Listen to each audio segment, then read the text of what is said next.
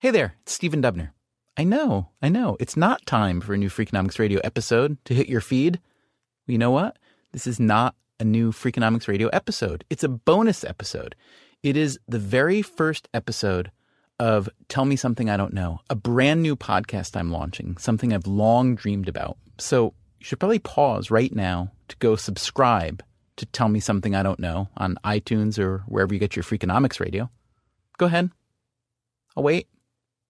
Okay? Now, after you listen to this first episode, we want you to let us know what you think. What you liked, what you didn't like, any ideas you might have. You can tweet us at TMSIDK_show, or you can send an email to editor@tmsidk.com. Remember, subscribe right now to Tell Me Something I Don't Know so that you will get many more episodes like this one. Why do I read? Why do I have conversations? Why do I travel? Why do I have to go to school? Why do I pay attention? Why do I pay attention? Because I want to be amused. Because I want to get outside my comfort zone. But mostly because I want to find out stuff. Find out stuff. Find out stuff. Because I want you to tell me something I don't know. Okay, how's this? Did you know that every time a new jet engine is coming onto the market, aeronautical engineers have to test it to see how the engine will hold up to things like hail, heavy rain, and bird strikes? A lot of airports are near flight migration patterns, so we'll take dead birds and launch them through the engine using an air cannon. The birds are humanely euthanized before we receive them, so we don't do any part of that. So in the moment, if all goes according to plan, it goes so quickly that if you blink, you'll miss it. But then you see the high-speed video. You can actually click frame by frame and see where the bird hit the fan blade. And you go out there and you see the aftermath of it. And sometimes it's a little gross. It kind of makes a seagull's sashimi. Welcome to Tell Me Something I Don't Know. I'm Stephen Dubner, and that was the aeronautical engineer Aaron Zimmerman helping us introduce the theme of tonight's show, Strange Danger.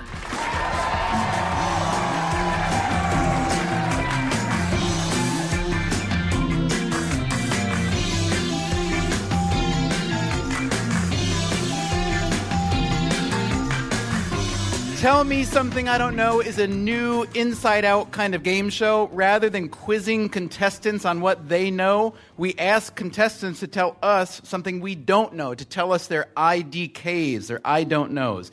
In the process, we all hope to get a little bit smarter, to judge these IDKs, and eventually to pick a winner. We've put together a panel of extraordinarily well-versed people. Would you please welcome the president of the New York Public Library, Tony Marks, the president of Barnard College, Deborah Spar, and the president of nothing at all but a brilliant comedian, Andy Zaltzman.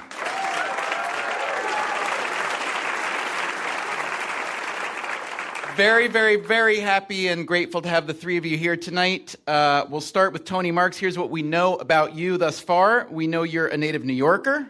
We know you were president of Amherst College for 8 years before taking over New York Public Library in 2011. Tony Marks, tell us something we don't know about you. When I was working on South Africa back in the 1980s in the middle of the Civil War, I had to effectively lie my way across the border. The government wouldn't let me in, and I had to find a way in for the work I was doing. What kind of work were you doing? Education work, anti-apartheid work. The apartheid government wasn't so keen on that. Thanks. Okay. Our next panelist, Deborah Spar. Let's see what we know about you. We know that since 2008, you've been the president of Barnard, one of the oldest women's colleges in the world. We know you've written widely about business, technology, and society, most notably in a book called Wonder Women, Sex, Power, and the Quest for Perfection. So tell us something we don't know about Deborah Spar. When I was about 7, I discovered that I could talk backwards. What do you mean, talk? What do you mean? Well, I could take pretty much any word and just flip it around in my mind so that... And your mouth as well? Yeah, you can really do it? So grapefruit becomes Torfperg. And Tony Marks would be... Actually sounds like a jazz thing, Enote Scram. So I do it phonetically. It has absolutely no practical value whatsoever. That? Did you practice those? Not hard. You got a really simple name. Can you tell me something I don't know? Let im gnithmus eitnodon. You know, now that you say it, I think that might have been a better name for the show. Unbelievable. And you're Nevitz Renbud. Thank you very much. Deb Spar, very happy to have you here and good to know about your very rare, I assume it's a rare skill. Rare and useless. No, I'm impressed. All right. Our final panelist, Andy Zaltzman, who doesn't even live in America and yet is here with us tonight. Welcome, Andy. What do we know about Andy Zaltzman? We know that you are a comedian and political satirist who used to work with John Oliver. We know that you still host the Bugle podcast. We know, I have a very hard time believing this is true, but I'm assured it is. We know that you delivered your own child with apparently zero experience as a midwife or a doctor. Yeah. I mean, it wasn't intended. We didn't plan it that way, but I was briefly a professional midwife, then retired from the game with a career 1-0 record. Andy Zaltzman, tell us something we don't know about you then. Well, it's not so much something about me as my family. My great uncle, so my father's uncle, was Nelson Mandela's accountant. My father very briefly met Nelson Mandela at my great uncle's birthday party once. So that is impressive in a very small way. I mean, I guess it's impressive twice removed. Yeah, that's how it works, isn't it? So I like that our panel tonight has a pair of presidents and the grandnephew of the accountant of a president. All right, it is time now to play Tell Me Something I Don't Know. Here's how it works. Contestants from the audience will come on stage and deliver their IDKs. Panelists, it will be your job to ask questions, seek out more information, whatever you'd like.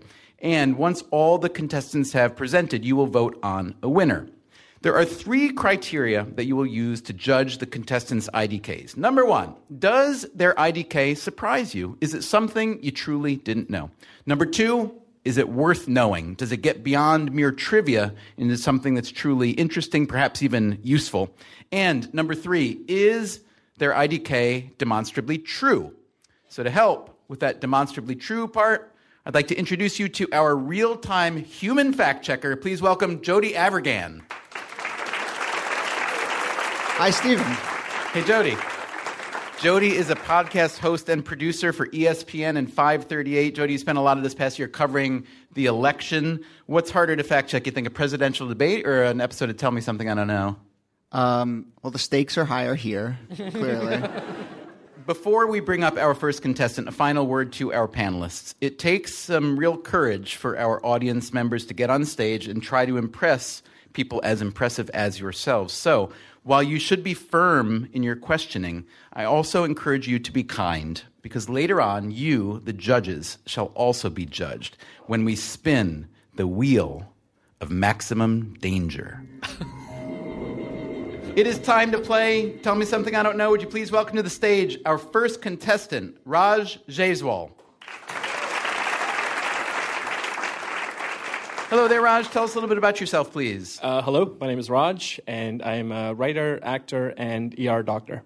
Which go together like... George Clooney, that's who I am. Raj, remember that our panelists are very bright people. So what do you know that's worth knowing that you think they don't know? Okay, so some people may know the concept of paradoxical undressing. Wait, slow down. Some people may know the concept of paradoxical undressing. Some, not everyone. Show of hands? Never paradoxical heard of it. undressing? All right. Okay, none of you know the concept of paradoxical undressing. A phenomena where people suffering from severe hypothermia actually start taking their clothes off. But do you know of another bizarre behavior that people engage in right before they freeze to death? All right, so there's a thing that most people know except none of us do, and then there's another thing that's like it that's even more obscure. What is it, right? It's pretty clear. And it has to do with hypothermia, when you're about to freeze to death. Yes. That's fascinating. So you undress due to hypothermia. It's basically the way that the Canadian nation has reproduced, isn't it, essentially? Right. How do you know? How do you find people about to die of hypothermia? So these all these this evidence that we have is based on real life cases. People like mountaineers, hikers, people who've been sort of found in severe conditions, and then observed to have some peculiar characteristics. So from Captain Scott's diaries in the Antarctic, there's that entry where Oates has just left and he's got his junk out. I don't know if it's that. I mean, junk out is a great research topic in itself, but it may have been. Most of the research is more recent, more contemporary. Are you sure it's not that people have stolen their clothes after they've died? So that they don't die of hypothermia, because they're right there. So tell us why it is that people do undress when they are cold, right, and tell us what is the even more obscure coping method that also doesn't work. So the most well-respected established theory right now is that when people are cold, blood vessels start to constrict. And what happens is that the brain at some point experiences a great rush of blood, especially through the hypothalamus, which controls the temperature. So when the hypothalamus receives all this blood, it thinks that the body is actually hot, that it's almost like on fire because there's so much blood coming through. So it tells the person to take their clothes off because they need to cool down because they're on fire. Right. Are you sure it's not just mostly men thinking, ooh, I wonder how small it is now? They have not been able to not prove that, right. So, There's a lot of holes in this piece of science, aren't there? There is. Are these people women? They can be. Sounds like hot flashes to me. No. So what is the thing that they do? What is the other thing that... So they dig a hole and die in it. That's considerate, isn't it? So it's called terminal burrowing. It's... Are you a real doctor? So, a phenomena where people seek shelter in an enclosed space. It's seen as almost like a final-ditch effort by the brain to find a warmer environment. Initially seen in mountaineers and hikers, this has also been seen in urban environments, especially in alcoholics. So there are cases where naked dead bodies have been found under beds and couches and futons and inside closets. And obviously, when a death like this is discovered, it looks a little bit suspicious. So a lot of these deaths are routinely investigated by homicide detectives. And in even a further twist, there are actually 2 cases of actual homicides that were staged to mimic undressing and terminal burrowing to confuse the police even further. Were you involved in either of these? It's really depressing. Before we finish up with Dr. Raj Jaiswal, Jody, our fact checker, What do you know? I've been Googling some stuff. So both of these phenomena are true. The way that they know about this is through cases where, in anecdotes. The Donner Party had some of these anecdotes of people running out of their tent naked and afraid. I started Googling around about other animals that do this because I think, this strikes me as maybe like the burrowing instinct as maybe something, Right. They think it's a sort of a primal instinct. Yeah. Sorry, other animals take their clothes off? No, don't get excited. No, it's burrowing. The digging part. Yeah. So before hibernation, they sometimes do that. So I just ended up on a website that has 26 cute animals that burrow with pictures you need to see right now, and they're adorable. Well, they look adorable, but clearly they're suicidal. Raj, thank you so much for playing Tell Me Something I Don't Know.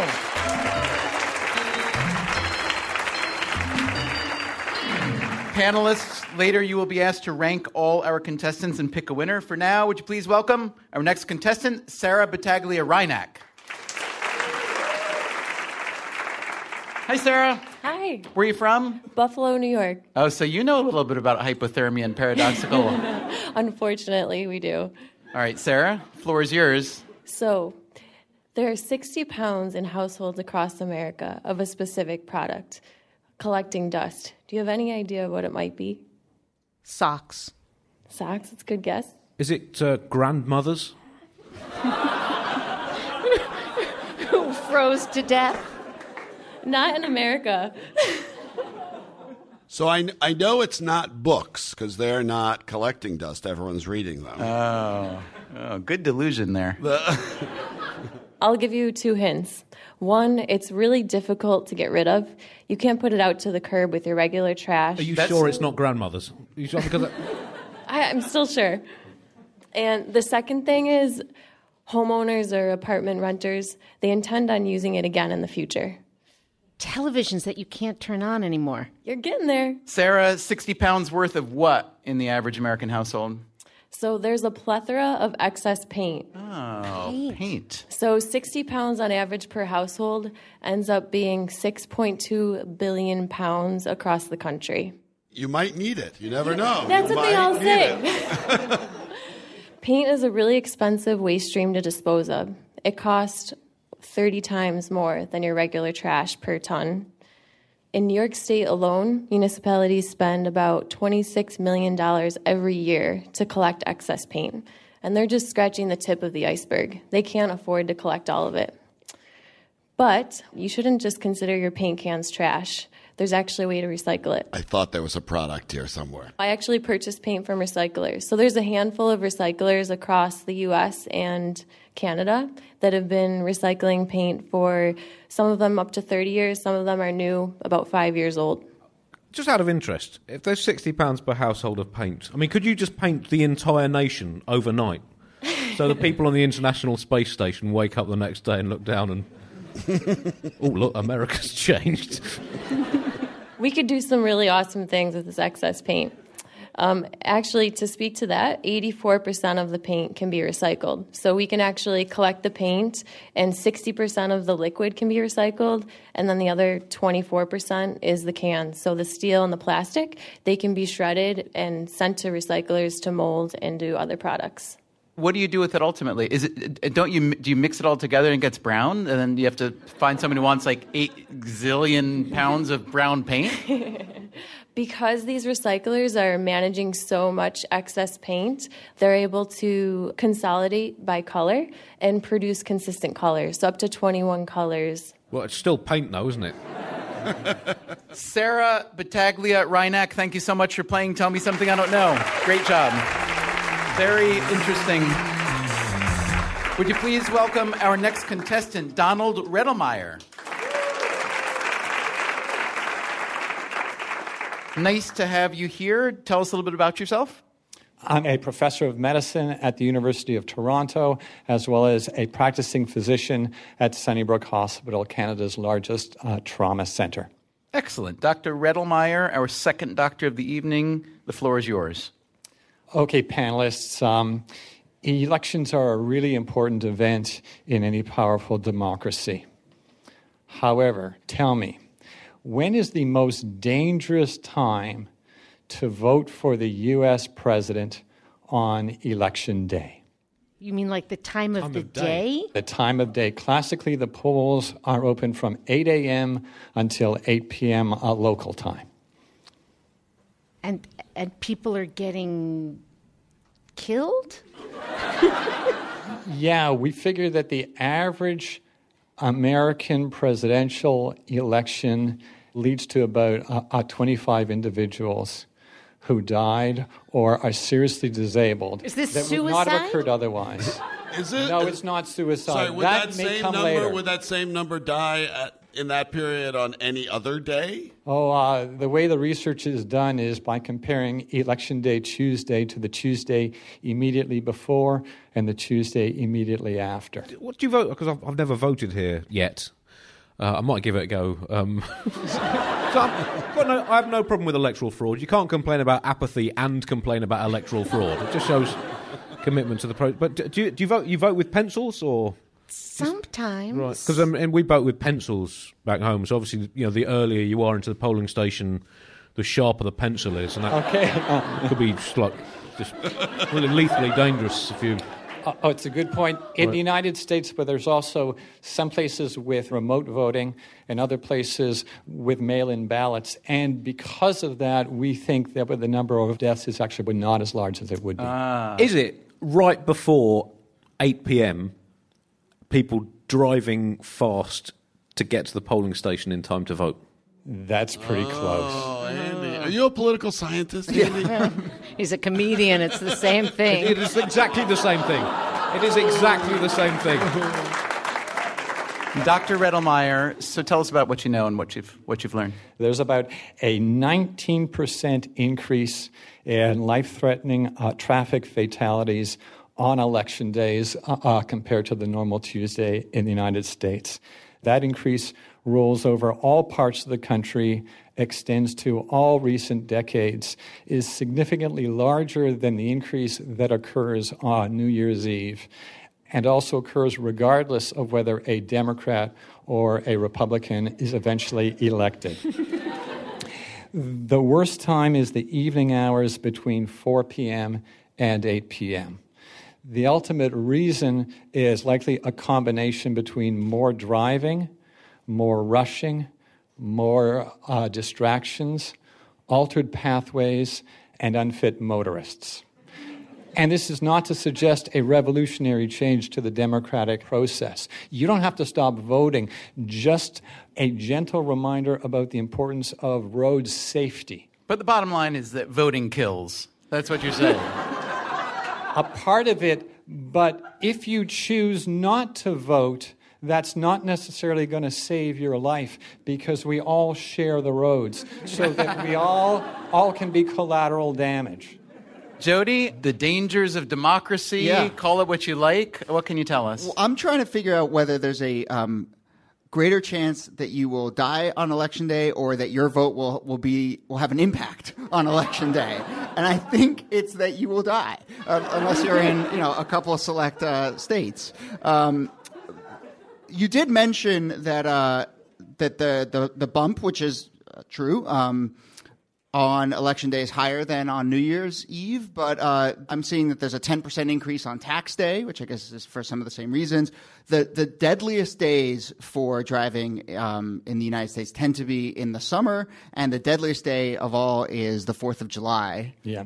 It certainly used to be New Year's Eve, but all of the countermeasures really do work, suggesting that another policy option could be free public transit once every 4 years on Election Day to get out the vote. Donald Rettelmeyer, great stuff. Thank you so very much. It's time now for a short break. Remember, you should subscribe right now to Tell Me Something I Don't Know. Just go to whatever podcast app you use and sign up. When we return, more contestants, our panelists will pick a winner, and then we spin the wheel of maximum danger. If you would like to be a contestant on a future show or attend a future show, please visit tmsidk.com. We will be right back.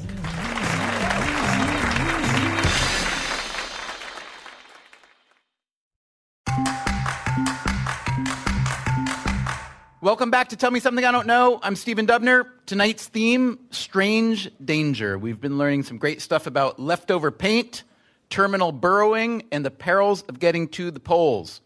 Would you please welcome our next contestant, Walter James.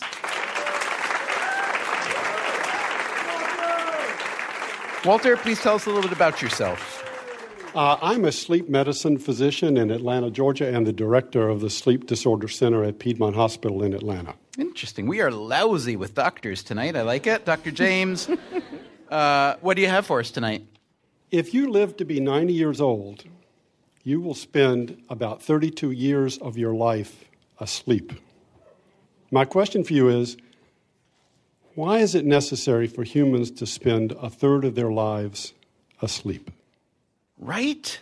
It seems like such a design flaw in the human. I was wondering if you could consult on why I wake up every night at 2:38 in the morning. I mean, That's what I do for a living. I'll give you my number. All right, that sounds good. Is it because life is so annoying that if you were awake for more than 16 hours a day, you'd just go absolutely around the spout within about a week? You are speaking for the world of depressed people. Depressed people actually do sleep more because their lives are so annoying or depressing. So you may know something about that, but that's not the real reason that we sleep. But we have to. I am not a scientist of the scientific sort, but what kind of scientist are you? I'm a political scientist. But cells have to be rejuvenated, right? They have to be sort of go into a slumbering state so they can go back and do their cell-like work. So for centuries, people have been trying to define the need for sleep because there's a need for sleep, which is what you're saying. It's circular. No, you're saying we need to sleep because the cells need to sleep, but why do they need to sleep? Right. The renowned sleep scientist, Professor John Bon Jovi, he famously came up with the theory that I will live when I'm alive and sleep when I'm dead. You dispute his science. No, he may be right. If he does not sleep when he's alive, he probably won't live quite as long, and as a result, he'll sleep more later when he's dead. Would you like to tell us why we... I mean, the answer is essentially, why do we sleep, right? The answer, yes. So this is something that's been pondered for centuries. Thomas Edison said that sleep was a criminal theft of time. In 2013... some scientists made some dramatic discoveries in mice. And what they found is that many mouse nerve cells in the brain actually shrink during normal sleep. And when the cells shrink, the spaces between the cells widen by as much as 60%. And those spaces and the nerve cells themselves are then bathed by spinal fluid washing through the brain. This was shown to increase the clearance of certain proteins that build up around nerve cells during normal wakefulness, including beta amyloid, which has been shown to cause Alzheimer's disease. So what does all this mean? First, that the actual purpose of normal sleep may be to cleanse the brain. And secondly, if cleansing the brain means preventing certain proteins from damaging brain nerve cells, it's not unreasonable to assume that normal sleep may serve to prevent dementia. So it's one more reason, perhaps one of the best reasons, for getting enough sleep. And also, does it suggest that, if you've done this research on mice, so they benefit from lots of sleep, so you shouldn't be putting down, traps for mice, you should just be putting down little shots of espresso coffee for them. When's the last time you saw a demented mouse? If I had $1 for every time someone's asked me that question, I would be a rich man. And is there a connection to dreaming? So while this cleansing is going on, is it sort of, tickling our brain neurons so that we're imagining strange things? Well, actually, you're touching on a logical question for the scientists who work with these mice, and that is, what stage of sleep is it where the cleansing actually takes the most place? And that's sort of unclear. It looks like it may be mostly what's called stage 3 sleep or deep sleep, which is not the same as REM sleep, where the dreams occur. But how do you tell if mice are dreaming? If they're in rapid eye movement sleep, you can make assumptions that they're dreaming, but they're probably not going to tell you what they're dreaming. But so it's probably deep... Is it dirty stuff? Is that what mice are about? Filthy little hounds? Little mouse dreams. Jody Avirgan, Dr. Walter James is telling us about why we sleep, a kind of brainwashing, as he describes it. What can you add to it? A lot of amazing things happen when you sleep. Hormones get released, your heart and your breathing slows, giving your system a break. You become, somewhat paralyzed a little bit. And then there is NPT, nocturnal penile tumescence, a spontaneous erection of the penis during sleep or when waking up. It is worth noting that most healthy men will experience NPT 3 to 6 times a night, not just in the morning. Does your Fitbit tell you that? I'm curious. What about mice? There are loads of horny mice in this experiment. Walter James, thank you so much for playing Tell Me Something I Don't Know. Very well done. Would you please welcome our next contestant, Doug Quattrochi. Doug, nice to have you. What do you do? Well, I studied aerospace engineering at MIT, and now I'm building the first trade association for landlords in Massachusetts. Okay, the mic is yours. All right, so my question is, how can society best provide homes for homeless people? Is it to build loads of houses? Would that help? It certainly would. How dare you bring your wacky British logic to our shores, sir? The issue in the U.S. is zoning. A lot of not in my backyard. They don't want density. They don't want a lot of houses. Tony, you got a bunch of libraries just sitting out there at night, empty. Yeah, dormitories. Yeah, in your libraries, you could put it all on a memory stick these days. Anyway, it's just like wasted house, isn't it? Isn't there this thing that, I'm going to not get this right, but if you built like one house on every quarter acre, you could put the entire world's population in Texas? Would they want to go to Texas? No, that's why there's so much land. No, I'll tell you. I'll tell you this, though, to get you away from thinking about houses. Landlords in Massachusetts have enough vacant units today to take every homeless person in Massachusetts out of shelter. So it's not a supply problem. Not quite. It's not a demand problem. Yeah. What's the problem? So traditional homeless shelters are actually only a temporary solution, and they're very expensive. In Massachusetts, we spend $3,000 to shelter one family for just 1 month, and the average stay in shelter is close to a year. It's very hard to find a landlord who will accept a rental application from someone with an unstable housing history and bad credit and possibly a minor criminal record. They're worried about a terrible eviction. But it turns out there's a solution to the problem in the form of a public-private partnership. If you use government money that would otherwise go to shelter and instead offer landlords a financial guarantee to cover unpaid rent. Landlords like you. Landlords like me. Yeah. I know. So take that with a grain of salt, because here, as I'm advising this, offer them a guarantee to cover things like unpaid rent, property damage, attorney's fees if there's an eviction. Landlords will actually very quickly rent their apartments. In Seattle, for instance, the county government insures landlords for up to $10,000 for those mishaps. It's called the Landlord Liaison Project. They've housed over 7,000 people in the last 5 years. 87% of landlords have filed no claim against the insurance whatsoever. And for those who have filed a claim, the average claim is $1,500, which is far less than their cap of $10,000. The way they do that is they offer landlords legal advice and mediation support, and they also offer supportive services for the formerly homeless tenant. So we're hoping to pilot this in Massachusetts because we have right to shelter, which means if you don't have a place to sleep, we guarantee you a place to sleep. And we have very tough landlord laws, actually. So if we can do this in Massachusetts, and we think we can, it'll save the Commonwealth money, give people real homes, and take away the perception of risk from landlords. So you're taking the money that would otherwise go to fund homeless shelters, which is an inefficient use of money, you're saying? Yeah. Take that money, offer the landlords insurance so that they will then take in the tenants that they otherwise would not have. Right. And then work with the landlords to make sure that things don't go really haywire. You sure it wouldn't be easier to just build like a giant spaceship that could take... Send the homeless people to the 4 moon? 4 million people. I shall take that under advisement and report back.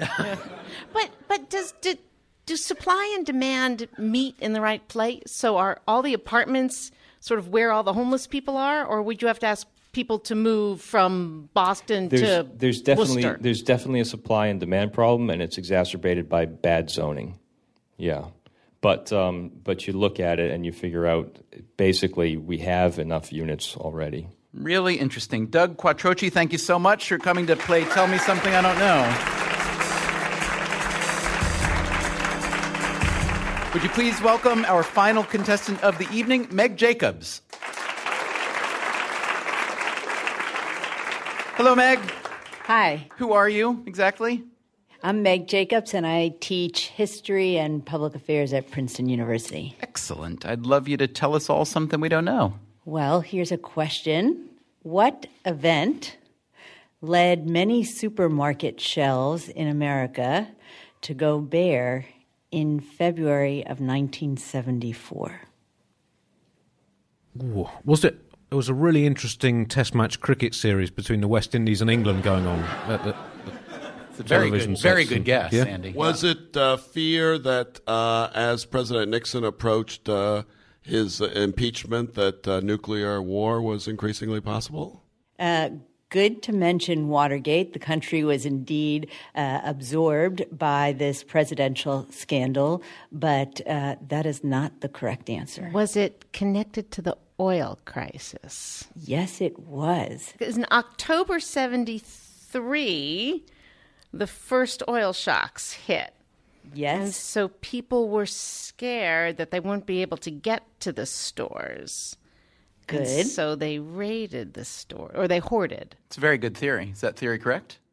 Not exactly. Ish. Not exactly. Although you are correct that there was fear of shortages, and that sort of gripped the popular mentality. So I've just written a book called Panic at the Pump about the energy crisis. And when Johnny Carson said there's going to be a shortage of toilet paper, in fact, the next day people went to the markets and there was hoarding of toilet paper. Was it that because you couldn't buy gas, you wanted to buy whatever else you could to make up for the buying impulse?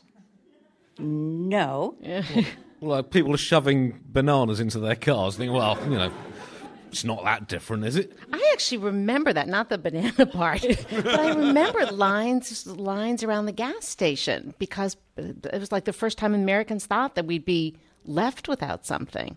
Yeah, so, the symbol of American success, the car, is now the seemingly the sign of its decline. It feels like we're sniffing around the true answer, but why don't you tell us the full story?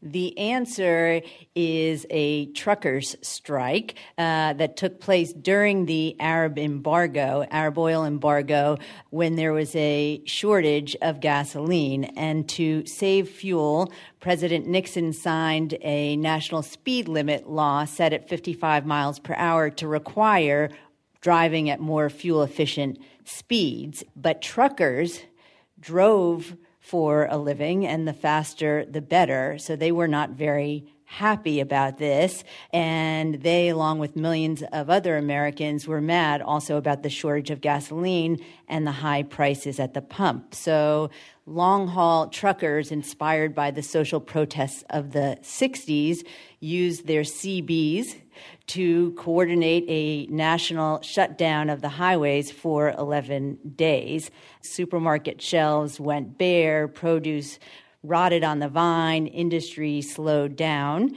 And because it was hard to coordinate collective action, they didn't belong to a union, they resorted to violence. So they littered highways with nails, dropped bricks from overpasses, and sniped at driving truckers from the side of the road, which actually resulted in some deaths, and the country was watching in fear. How was it resolved, ultimately? Why 11 days?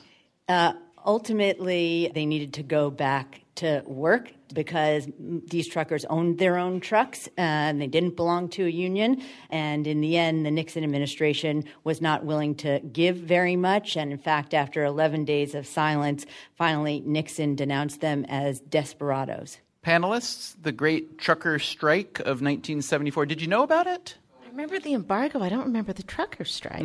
Was it mostly East Coast? Was it? The hardest hit areas were Pennsylvania, Ohio, West Virginia. But in fact, there were incidents and arrests because of violence and disturbance in 42 states across the country.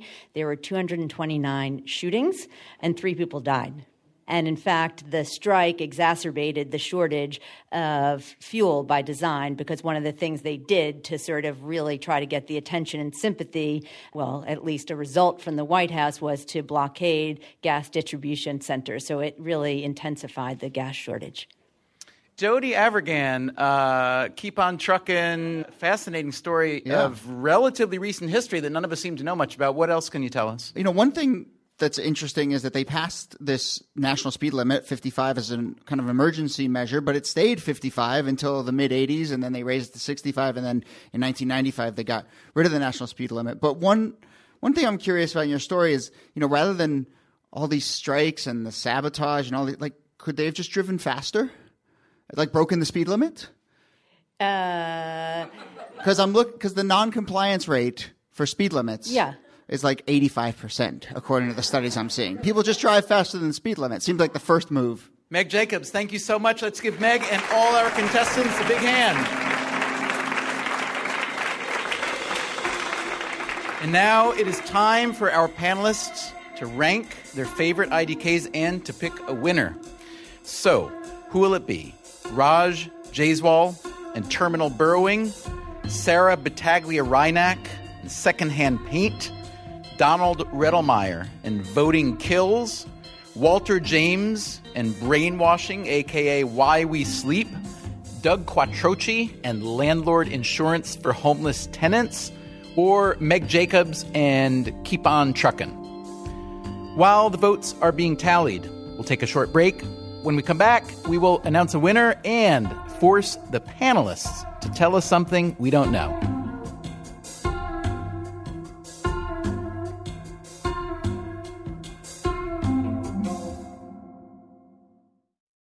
I'm Stephen Dubner. This is Tell Me Something I Don't Know.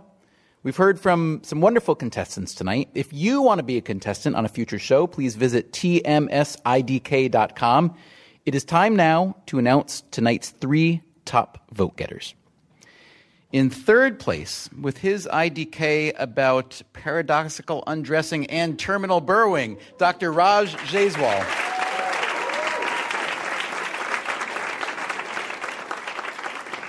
And we've got a tie for first, a legitimate tie first. Would you please welcome back to the stage 2 first-place winners, Dr. Donald Rettelmeyer with Voting Kills and Dr. Walter James with Brainwashing, or Why We Sleep.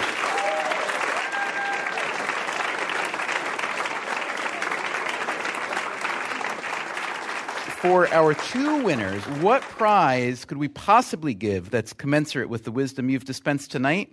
Well, do you remember back at the top of the show when we heard about testing jet engines by firing birds from an air cannon? And sometimes it's a little gross. It kind of makes a seagull sashimi. All right, so it's not a seagull sashimi, but we are giving you your choice each of 3 plush toy birds from the National Audubon Society, which supports birdie causes, but just in case you get the urge, also paired with that, an Airzuka toy cannon. Congratulations, gentlemen. I thought you were going to give them a chicken gyro. It is time now for the final round of Tell Me Something I Don't Know, in which we flip the script and we turn our panelists into contestants. They get to tell us something we don't know on a topic chosen completely at random from what we like to call our Wheel of Maximum Danger. That's right. It is a spinning wheel with 12 topics that relate to tonight's theme, which is strange danger. Panelists, before you panic, we are going to help you out a little bit by teaming each of you with one of the top 3 contestants. So we've got Team Marks. It's Tony Marks teaming up with Dr. Donald Rettelmeyer. Next, we've got Team Spar. That is Deborah Spar teaming up with Dr. Walter James.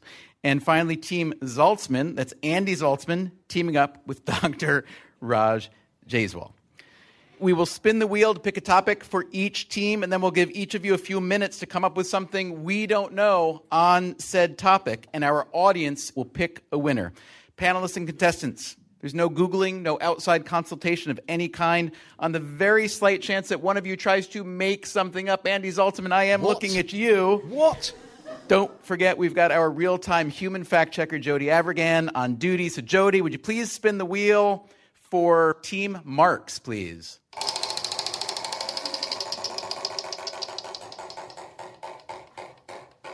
Martial arts. All right, would you please spin for Team Spar?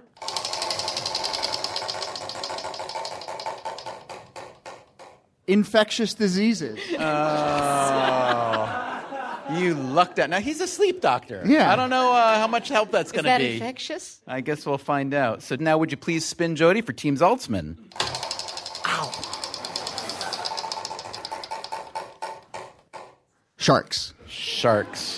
Okay, panelists and contestants, put your heads together. We'll give you a little bit of time to think and tell us something we don't know. I mean, obviously I'm going to make some things up, but... While they're thinking, please remember to subscribe to Tell Me Something I Don't Know. And if you think it's worth giving it a 5-star rating on iTunes, well, I'm not going to stop you. Thank you. It's really good. That is a fact, isn't it? I mean, you can spit it out. Okay, time's up. Let's start with Team Marks. We've got New York Public Library President and CEO Tony Marks, paired up with Toronto doctor and medical researcher Donald Rettelmeyer to tell us something we don't know about martial arts. Well, martial arts are are a terrific way to work on your strength, your aerobics capacity, your sense of balance, and your overall well-being. But did you know that you can practice martial arts with such intensity and such frequency that you damage the red blood cells circulating in your blood vessels to such an extent that you can develop an electrolyte abnormality and anemia and even kidney failure? Well, I mean, you've told us that voting is lethal. Now martial arts. Is there anything in the world that's safe? Sleep. Sleep is very safe, yeah. So Team Marks telling us that martial arts is great for your health, except when it's terrible for your health. Let's move on to Team Spar. Deborah Spar, president of Barnard College, and Walter James, a sleep doctor. What can you tell us about infectious diseases? Did you know the origin of the vampire legend? Remember that our topic is infectious disease. All right, let's have it, doctor. So a few hundred years ago in the Transylvania area, which is around Romania, there was an epidemic of tuberculosis. And tuberculosis causes anemia and wasting and death. And so people would get pale, and then they would waste, and then they would die, and they would be buried. And you'll be interested to know that in those days when they were buried, the gravestone was placed over their stomachs. That was just the way they did it in those days. But it became obvious that their family members and other people that were their contacts were then dying after they had been buried. So it was obvious that they were sitting up in the grave, leaving the grave and coming and draining the blood from their previous contacts and family members who then died of this pallor disease. And what it actually turned out to be was tuberculosis, but they didn't know that. They thought it was vampires. So they started placing the headstones over the head. That's where the name headstone comes from, to keep them lying down so they couldn't sit up in the grave and come back and bite their family members. I don't even care if that's true. That's such a good story. Phenomenal. Team Zaltzman, you seemed to have been handed a gift with sharks, but going up now against vampires doesn't seem so easy anymore. Well, I mean, there's so many obvious facts about sharks. Like the average shark needs to eat 34 surfers a day, otherwise it just becomes a goldfish. True. Just basic science. Seen it happen. But what have most sharks ironically never done? What have most sharks never done? Most sharks, have never paradoxically undressed. That's probably true, isn't it? Well, they're born undressed, no? Everybody's born undressed. Oh. Are they? I missed You're that classic. a doctor. Come on. All right, what have most sharks? Most meaning we don't have roughly. The latest. Most we've spoken to. We don't have the latest. Most sharks have never watched Jaws.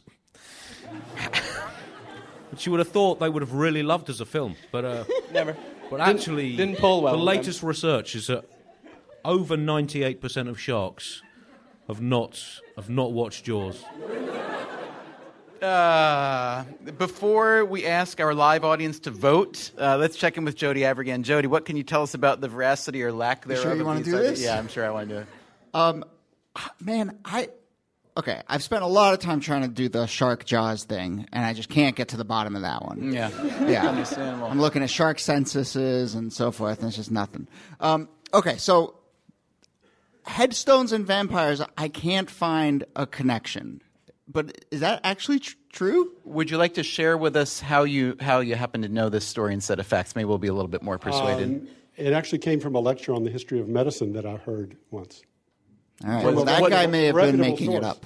There is a history of connection between the outbreak of infectious diseases and vampire myths popping up for exactly the reasons you. So there is a deep connection between tuberculosis and vampirism, but I can't find this headstone thing, and I want to, and maybe I will.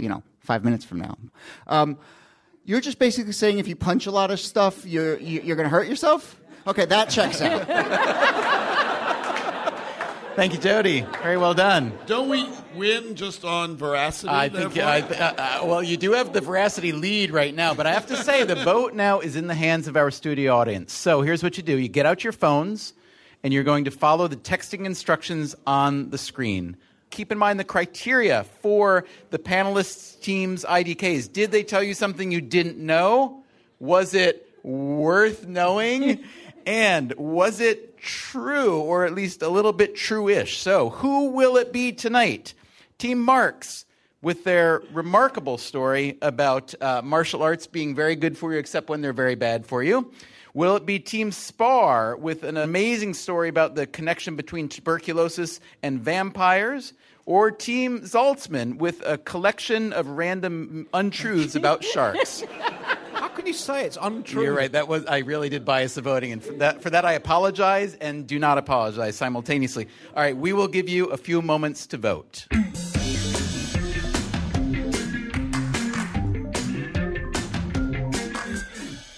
We have a remarkably poor showing by our third place team, which is also known as the last place team. And this really does surprise me because Team Marks, I did not feel that your IDK was so poor to deserve only 5% of the vote. And yet it did. But Team Zaltzman, I wouldn't exult. With 12% of the vote. I'm happy with silver. It's still a medal. Which means that our gold medal winners tonight, Team Spar with 83%. Thank you for telling us about the TB Vampire connection. That is our show tonight. Thanks to our panelists, Tony Marks, Deborah Spar, and Andy Zaltzman. Thanks to all our contestants, and thanks especially to you for coming to play Tell Me Something. Thank you so much.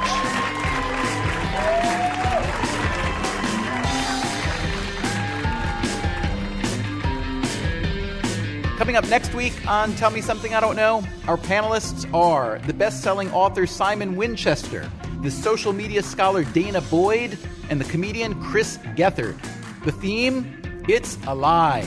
One of the pioneering scientists in this field has lab assistants now whose job is to blow up condoms, rub them on goldfish, and dip them in fish tanks so that they'll get envenomated by these snails. I will say this is just another reason why I will not ever go in the ocean. That's next time on Tell Me Something I Don't Know. Tell Me Something I Don't Know is produced by Dubner Productions in partnership with the New York Times. Our staff includes Allison Hockenberry, Emma Morgenstern, Harry Huggins, and Brian Gutierrez. David Herman is our technical director. He also composed our theme music. Thanks also to Dan DeZula, Jolenta Greenberg, and to Dan Schreiber, our transatlantic game doctor. Thanks to the New York Times, especially Charles Duhigg, Kinsey Wilson, Samantha Hennig, and Lisa Tobin. And to our good friends at Qualtrics, whose online survey software has been so helpful in putting on this show. You can subscribe to Tell Me Something I Don't Know on iTunes or wherever you get your podcasts, or at nytimes.com/IDK. You can find us online at tmsidk.com and on Facebook, Twitter, and Instagram. Thanks for listening.